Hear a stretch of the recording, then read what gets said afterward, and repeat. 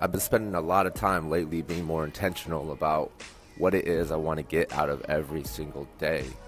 What's the priority? What do I want to accomplish? And then blocking calendar space to make sure I can make it happen. Between meetings and coachings and different things that pop up on my calendar, it can be challenging. But it's good to have that guiding light, right? What's the goal for today?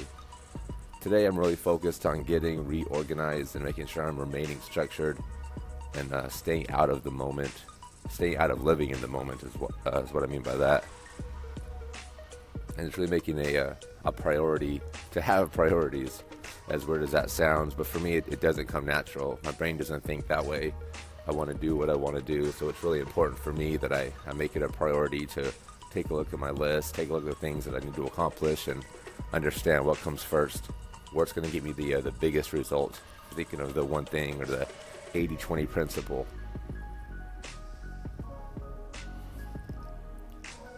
And I feel like for me right now, the thing that's getting me the biggest result is just creating awareness of what I'm about as far as the strengths-based coachings, reaching out to as many people as possible and just demonstrating the value and the impact that these coachings can have.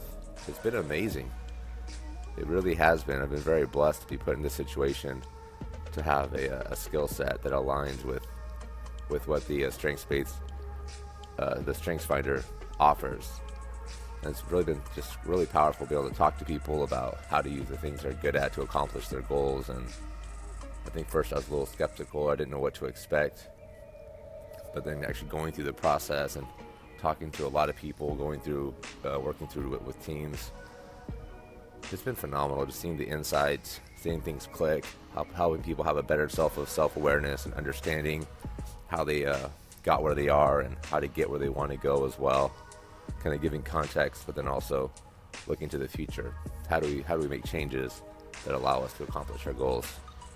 So right now it's just about creating awareness being the priority, and then making sure I'm taking time to schedule my day appropriately.